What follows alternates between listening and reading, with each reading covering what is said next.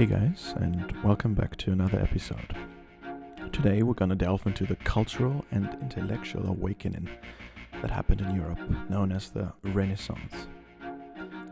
So find a comfortable position, listen closely, and learn about history in slow German. I have a dream that one day this nation will rise up. Vive la France, libre, dans l'honneur et dans l'indépendance. Mr. Gorbachev, tear down this wall.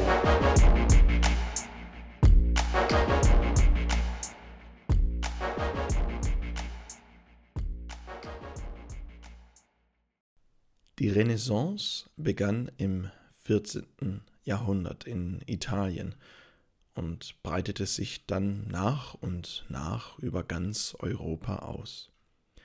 In dieser Zeit erlebte die Welt einen Wandel des Denkens und der Kultur, weg von den mittelalterlichen Traditionen hin zu einem neuen Verständnis von Menschlichkeit, Wissenschaft und Kunst.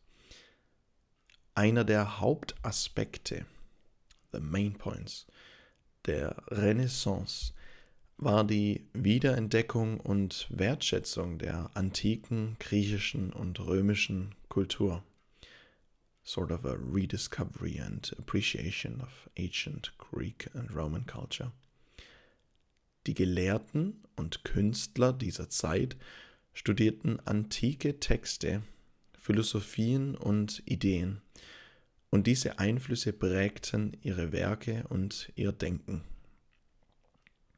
Die Kunst spielte eine zentrale Rolle in der Renaissance. Die Künstler strebten danach, die Schönheit der Welt um sie herum zu erfassen und sie so realistisch wie möglich darzustellen. Berühmte Künstler wie Leonardo da Vinci, Michelangelo und Raphael schufen Meisterwerke, die bis heute bewundert werden. Aber die Renaissance war nicht nur eine Zeit der Kunst, es war auch eine Ära des wissenschaftlichen Fortschritts und der Entdeckungen. Durch die Entwicklung des Buchdrucks, the letterpress, und den Austausch von Wissen durch Reisende und Gelehrte verbreiteten sich neue Ideen rasch. Die wissenschaftliche Methode wurde entwickelt und bedeutende Entdeckungen in Bereichen wie Astronomie, Anatomie und Physik wurden gemacht. Das den Menschen in den Mittelpunkt stellte, wurde in dieser Zeit populär. Die Renaissance hatte auch einen großen Einfluss auf die Philosophie.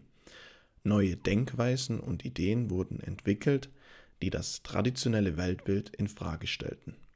Die Philosophen der Renaissance ermutigten die Menschen, selbst zu denken und ihre eigenen Überzeugungen zu hinterfragen.